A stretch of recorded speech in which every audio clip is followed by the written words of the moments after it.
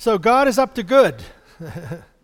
I'm thankful for how that God continues to work in our lives. It's not about we have certain patterns or certain thoughts that we feel that this is what God has to do in order to be or do something, to be spectacular or to be really a good Christian. These are the things that have to happen. And, I think the purpose, we become a little misguided. We begin to think of God in perspectives that are more human than divine, and that God is at work whether we think He is or not. And so we need to remember that God is up to good. Something good is going to happen in our lives, and we are looking and expecting. We're expecting. If you don't get any mail, you're not expecting any mail. You don't go to the mailbox, right? How many go to the mailbox expecting more bills, and more bills, right? Okay. You go to the mailbox because you expect something. How many turn on light switches? Why? You're expecting there to be light.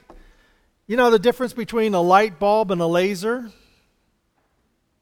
Focus. 100 watts diffused can light a room, but 100 watts focused can be cut metal.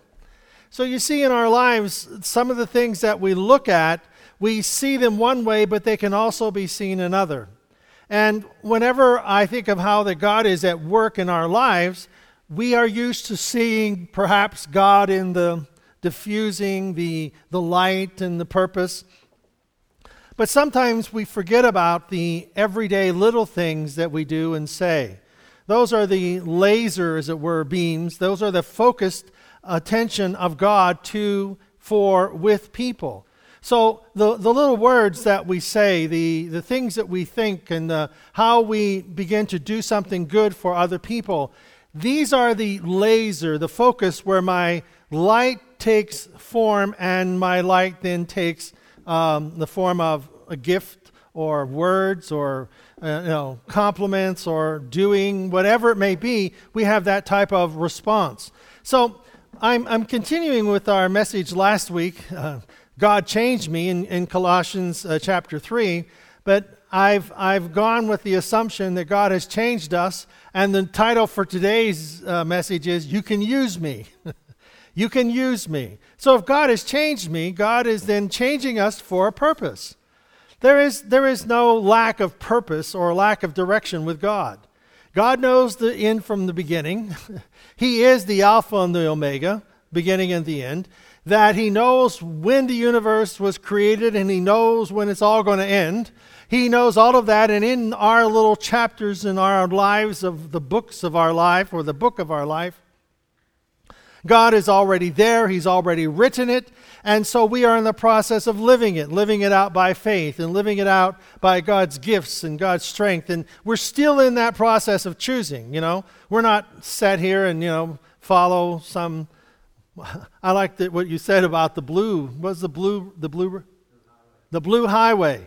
Now, when I heard he has the title of a book was The Blue Highway. And I thought, wow, it's either on the blues, singing them, or it's about gloom and despair and agony on me because it's blue.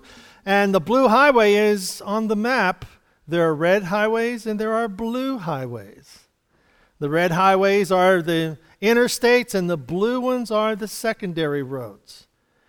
So taking the blue highways, finding out and seeing all the scenic places that are in America, so that we find them by going the blue highway. So in our lives, God is at work, and sometimes, in my goal, whenever I travel, or we have traveled in the past, is you get on the interstate, you get there, and you get started. If you're going to have a vacation, you got to get there, and if you're going to get there, you got to have fun, and you got to enjoy this, and you're going to enjoy it whether you like it or not, and you've got to complete your enjoyment by the end of the week because you got to get home and get started again. Amen. And too often we think of our lives with Christ that very same way. I got to give my life to Christ. I got to do the right thing. I got to say the right thing. I got to get there, be there, do there, and go home and be happy about it. and know that God has helped me and it's all over and boy, I can't wait to go to bed. You know, so we look at this and we need to have a new focus. And Colossians 3 gives us that focus. So if you're serious about living this new resurrection life with Christ, act like it. Live like it. That's what we spoke on that last week. Live like it. Live like you are expecting this life to be a resurrected life. It's a renewed life. It's a life filled with expectation. Pursue the things over which Christ resides. If God's not involved with it and God is not behind your doing it, then don't go there. You know, God can lead us in many different places and He can lead us in many different directions. And He you know, it's important that we see God's ministry and God's touch on our life in a very unique way, and that Christ presides over what we are endeavoring to do. I don't want to spend too much long on this because we already did this. Don't shuffle along with your eyes to the ground, you know, absorbed in the things in front of you. Don't shuffle through life just looking at the, you know, gloom, despair, and agony on me, you know. Don't go that way. Look up, be alert to what is going on around Christ. Look at what's going on around Jesus. What's going on around Him? This is a kind of a, when you think about it, it says a little later here that we live an obscure life like Jesus. Well, an obscure life meant that He is not Pharaoh and He is not the Roman emperor and He's not the Roman governor. He has an obscure life of just blessing people and doing good all day, all the time, performing miracles and teaching the word and giving people words of life and giving them hope. And He's just that obscurity of doing something right continually all the time for others. Your life is not, your old life is dead. Your new life, which is your real life, even though invisible to spectators, is with Christ in God. So we are involved in this relationship with God, and that it is involved in a continual process of growth and development and becoming. We are continuing to become. You know, it's springtime. Some of you may have been planting or thinking about planting flowers, and of course my dad would say you never plant any before what's coming up, the holiday? Labor Day? Memorial Day. Yes, Labor Day's at the end, Memorial's at the beginning. So you never plant anything around here until Memorial Day. You know, any of the flowers or whatever, because you're going to get a frost or a freeze. You're not safe until after that date. Well, we are looking at planting, and we plant them with what? With an expectation of what they will become. Let me show you what they became last year, you know. Here are the pictures and whatever. So we plant with an expectation of what will become. So in our lives, we are looking for something good is going to happen. We are looking for God. And here is your life. The scripture says, here is your life. When Christ shows up again on this earth, you'll show up to the real you, the glorious you. Meanwhile, be content with obscurity like Christ.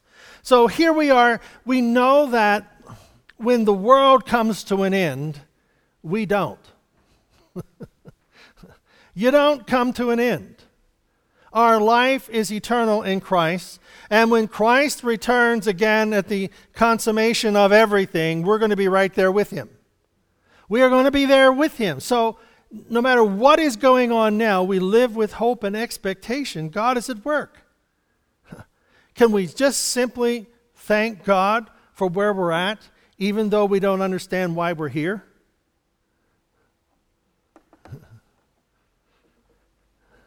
Okay, that was a unanimous. that was unanimous. Yes. Can we thank God for just being where we're at?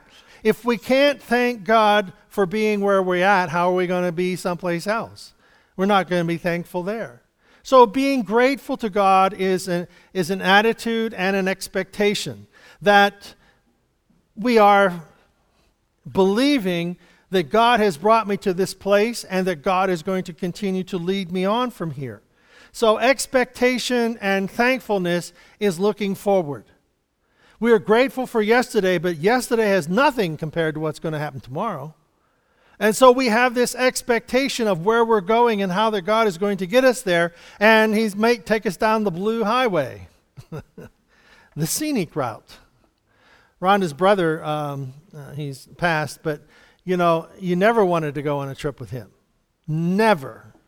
I mean, there's two different brothers. One's a brother-in-law, one's a brother. Her brother he would take the most backward route possible. It would take them 4 days to get to Florida.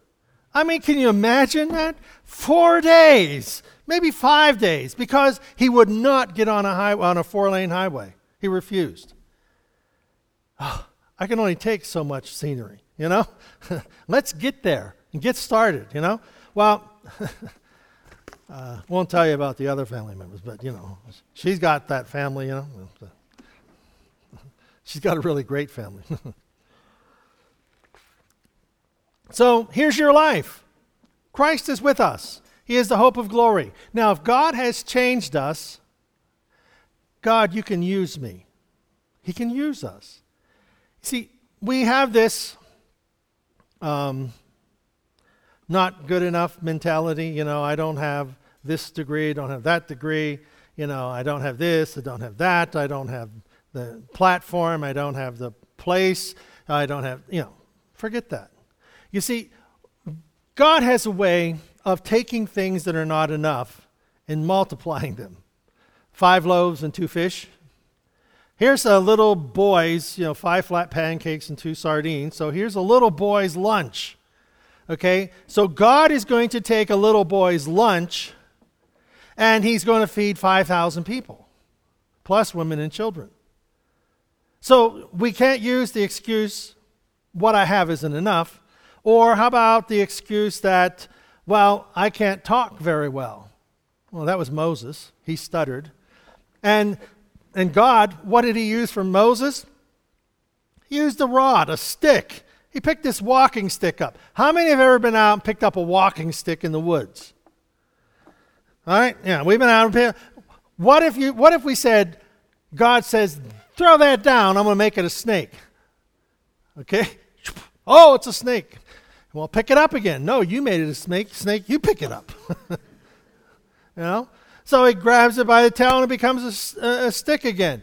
He takes that same stick and he puts it in over the Red Sea and the sea parts. He takes that stick a little later and hits rocks and water comes out of it. There's what's going on. God is saying, use what's in your hands. Because God isn't limited by what it looks like. He has he has the intention of taking that which we have and making it miraculous. You see, making what we have miraculous. It isn't the stick is miraculous. It's the God behind the stick. It's the obedience of the person to do as God said. And we see what happens with this stick. This rod, How about David, he has the biggest obstacle of his life. His young life, the biggest problem of a nation comes before David, and David says, I'll go fight Goliath. He's an idiot. David is. Not Goliath, but David's an idiot. I mean, what kid, a ruddy kid, 12, 13, 14 years old, is going to go out and take on some guy twice his size who is an experienced military man, whose shield is bigger than him, whose spear David can't even pick up, let alone throw, and he's going to go fight him. And what's he going to fight him with? He's going to fight him with a stone and a sling. A slingshot. You see, we're either not too bright or we just have to simply believe that what we have is very important. What we have, where we are at, the skills and the giftings that we have are what makes us different. You see, we as Christians, we as believers must understand that God is up to something good. And He is not limited by what we have. He is only limited by what we will do with what we have. You see, what we have is more than enough to accomplish the task that God has given us. You know, David, it was his confrontation with Elijah that took him from Elijah. It was his confrontation with Goliath that took him from being an obscure shepherd boy out in the middle of nowhere to national prominence where people would make songs about him. And it all happened in a matter of moments. You see, what God is up to, He's up to something good. And God will use what we have. So we say, God, use me. You can use me, Lord. You change me, and then you use me. You use me for a purpose. Now, what are the stick? What is the sling? What is the stone that we have? What I have is nothing in the face of the giant. You know, I got a slingshot and I got a stone. I've just got me and my abilities and what I do. But you see, God is at work. Okay? God is at work right here. Because what we are and who you are and who we touch is going to make a difference. It's going to make a difference in the lives of our world. Okay, preacher's been hitting the communion juice.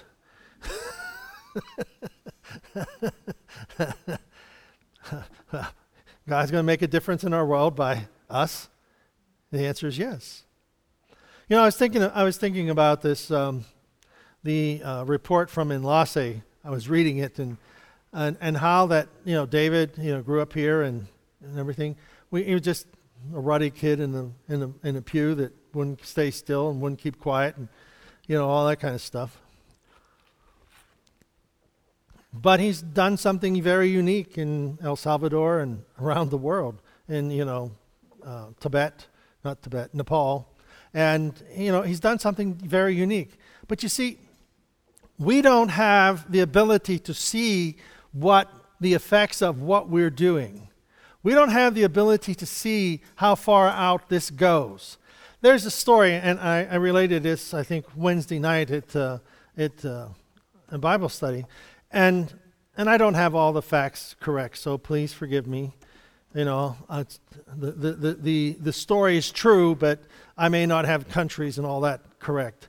But anyhow, there's this missionary couple, and they were from Europe. I don't remember the country, whether it's Switzerland, you know, or whatever, somewhere up a Scandinavian country. And they were going to make a difference in Africa. And this was a long time ago. They were going to make a difference in Africa, so this husband and wife, they were married, and they went to the Congo. And while they were in the Congo, you know, the lady, she's pregnant, and they're going back into the Congo, back into these remote areas. And as they're going, you know, she's becoming more pregnant and more pregnant. Her pregnancy is developing. I don't think you can become more pregnant. You're either pregnant or you're not. Okay, so, you know, you're either pregnant or you're not. You know, it's just no more pregnant. You're just, okay. So you either believe or you don't, you know. You either believe or you don't. You're either pregnant or you're not pregnant. So anyhow, they go on this, you know, they're going back there, and their goal is to win Africa, win the Congo, make a difference in the Congo. So they're going, and her pregnancy is continuing, and she's becoming weaker and whatever. But everywhere they've gone, none of the tribal people would allow them to be there, to stay there. Finally, they convinced a tribe, to allow them, to give them some ground or something where they could go and stay and have their baby. Well, one place gave her them a land up on a hill away from the tribe, because they were, in their suspicions and things, didn't want whatever was going on with these white people to bring into the Congo. So anyhow, she has her baby. She's there 5 months, and she was very weak from the trip and from the pregnancy, and the child was 2-3 months old, and the mother died. Well, the husband, while they are there and ministering in the Congo, there's this one convert, this one child comes to know Christ. And the time that they were there, they spent with this one boy. And I don't know if he's 7, 8 years old, but anyhow, they have one convert, and the wife dies, and here's this man with one convert, and his wife has passed, and a 3-month-old baby. He's devastated. How can God have brought us here to win the nation and to win the Congo? And how could he bring us here? And how could that ever happen that we could do anything? And now my wife is dead, and he was just devastated. So he leaves the Congo. And on his way out, he gives the child to some Dutch missionaries. The Dutch missionaries take the child, and both of them are killed. And the child then goes to a couple of American missionaries. And the American missionaries take the child, raise the child, and they come back to the United States. And so they're working and doing their thing, and the child grows and, an adult, and knows of her past. The missionaries did not hide her past, and they talk about it. So she goes back to where her mother had died. And while she's there, she sees that the Christian community in that whole region was almost 1 million people. Almost 1 million people had come to know the Lord from that one boy that was saved when those missionaries came. And then she went to find her father, who was an alcoholic, who had children. He's married again, and he had given up his faith in God. He'd given up on God because he was devastated by what had happened. And when she got there, she told her father about that place in the Congo where his wife was buried, and told him that over 800,000 to 1 million people had come to know Jesus Christ through that one child. He gave his life back to Christ, and his life, that his mission in life was not over, was not a failure. You see, these are the things that we don't recognize, how the smallest situations, and we would think that it's devastating, it's not true, but at our council, the general superintendent spoke on this and used it, and he had the picture of the burial place of this woman who died giving, a few months after the birth of her child. At the bottom of the hill, she was buried, and there's a white cross and outline of white stones around where her grave is. And that grave is almost like a sacred place to all of the believers because this woman gave her life for them. You see, and that's why I say that the little things that we do in our life, here is your life. When Christ shows up again, we're going to be with him. This woman, you say, well, she gave a sacrifice. She sacrificed her life. And for what? For one child. But you see, the sacrifices that we have, we can recognize that, God, you can use me. Whether it's the money, the loose change we put in for the buddy barrels for the, what is it called, Glenda? The Boys and Girls Missionary Challenge change for change in the world or whatever. And, so many cents can buy material for a child. You see, the little things that we do make a difference. The little things that we do have an impact. Maybe not immediately, but the ripple effect. The ripple effect. You ever see those domino things that people put together? They put it there and they put over a domino and it just goes off, and they have 1 million or 500,000 or whatever dominoes, and it all goes down in a matter of minutes. It's like, my gosh, you wasted your life for that, But we see the domino effect. One gets another, gets another, gets another, gets another. You see, in your life, the good that you give and the good that you do, we don't see where it goes. We don't see how far out it reaches. But God has a purpose and God has a plan. And he sees here in verse 5 through 8, and that means killing off everything connected with the way of death. The things in our life that would not continue to promote life. Promiscuity, impurity, lust, doing whatever you feel like, grabbing whatever attracts you. That life is shaped by things and feelings instead of God. Verse 9, don't lie to one another. Oh, so here we go. We want to make sure that we tell the truth. You're done with that old life. It's like a filthy set of ill-fitting clothes. How many have ill-fitting clothes? What happened? They shrunk. No, wheat grew. Things changed. Well, they're like a set of ill-fitting clothes. Strip them off and put them in the fire. Now you're dressed in a new wardrobe. Every item of your new way of life is custom made by the Creator. Everything that we have in life right now is custom made by the Creator. What's the label on your shirt? It's custom made. It's from a French company. J.C. Penney.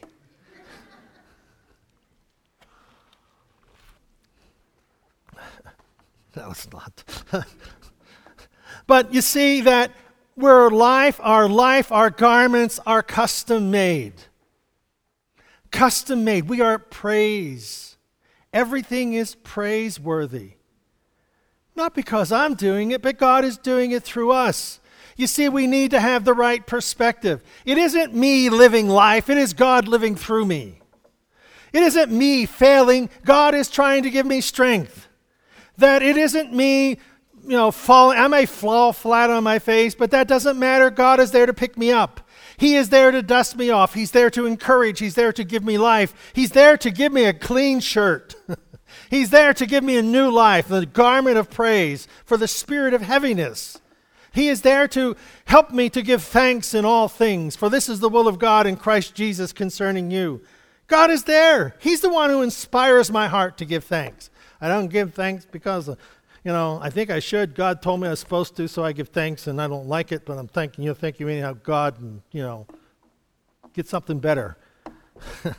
But God has given us. Now you're dressed in a new wardrobe. Every item of your new way of life is custom made by the Creator with His label on it. All the old fashions are now obsolete. And it goes on there. Verse 12. So, chosen by God for this new life of love. You are chosen. Sometimes we think we chose God. The Bible says, you did not choose me, I chose you. It is the will of God that no one be lost. So God called your name. He knows your name. He knows right where you're at. He called you. He chose you because He put inside of you all the giftings and all the abilities. And then in this whole process of living, He's going to bring that out. He chose us. He has chosen the life that is before us. And He is then going to empower us to live that life. And you see, we may only touch one person. Jeremiah preached and nobody listened. And they tried to kill him for it. In our life, we don't need to we just need to look at the one, and to another one, and to another one, making a difference. An obscure life like Christ. An obscure life like Christ. Always doing good.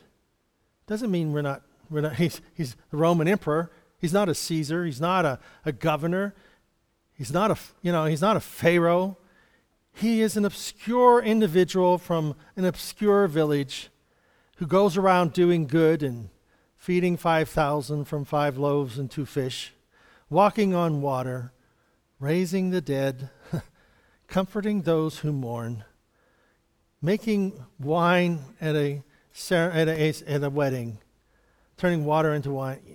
An obscure life of doing one thing at a time, to one person at a time, to one group at a time. He's just making a difference. So chosen by God for this new life of love, dressed in the wardrobe, picked out for you. I didn't pick this out, Rhonda did. Your wardrobe is picked out by God. Put it on. Compassion, kindness, humility, quiet strength, discipline, even-tempered, content with second place. Now, that has a hard message because we think we should strive to be second. No. When you're in an argument, there's one-on-one, you don't have to win to be right. You don't have to win to prove your point. You can be content with second place, knowing that you spoke the truth in love, because this person is not going to listen no matter what you say. So don't take yourself out of your wardrobe. Don't take yourself out of your giftings to prove something right. God knows. And sometimes allowing other people to be right, they end up recognizing how wrong they are. But anyhow, that's where the second place is. It's all right to be second. Content, quick to forgive an offense. Forgive as quickly and completely as the Master forgave you. And regardless of what else you put on, wear love. It's your all-basic, all-purpose garment. It's my everyday garment, which is love. Let the peace of Christ keep you in tune with each other. Cultivate thankfulness. Let the word of Christ, his message, run the house. Instruct and direct one another using good common sense. And sing your heart to God. So we are to be peace and thankfulness, be together in his word, in Christ, and sing to your heart's content. Wives, submit to your husbands. Yeah, we love that, men. That's the one verse some men know. It's the only verse they know. And husbands, go all out to love your wives as Christ directed you. You see, God is the potter, and it is not our business to shape other people's lives the way we like them, whether we're a husband or whether we're a wife. That we are to allow God be the maker, and we are to love God, and unless you are willing to die for your wife, you don't have the right to tell her what she's supposed to do. And wives, you are to be a comfort to your husbands and to be supportive of them and submitting to their authority. But if they wouldn't die for you, you don't need to submit to them. Take that to the bank or to the Bible. Parents, don't be too hard on your children. Don't try to break their will and don't try to shame their life, but allow your life to be a guiding light by the way you live. So you see, we're in this for the long haul. Do what's right in the sight of God. Have that garment of praise and thanksgiving. Recognize that you're here for the good of someone else, not for their good to you, but for their good. And as we plant those seeds, God is at work in our lives, bringing us to this place that we are making a difference in one life. In one life. And who knows what that one life will be. Amen? We have a purpose. You got some new clothes on today. And they are designer clothes. And they have God's design on them. Amen? Let's stand, shall we? Thank you, Father, for your gifts of your word, of your spirit, of your graciousness, of Lord, of your love and your forgiveness. We are so blessed to be your children. And God, you're making a difference in our life. We are making a difference in the lives of others. And God, only eternity will be able to tell us the fruit of our labor. So God, let us be faithful in the task. Let us be gracious with our gifts. Let us be humbled in our attitude. And Lord, may we be ever thankful for all that you've done for us. In Jesus' name we pray. Amen. God bless you.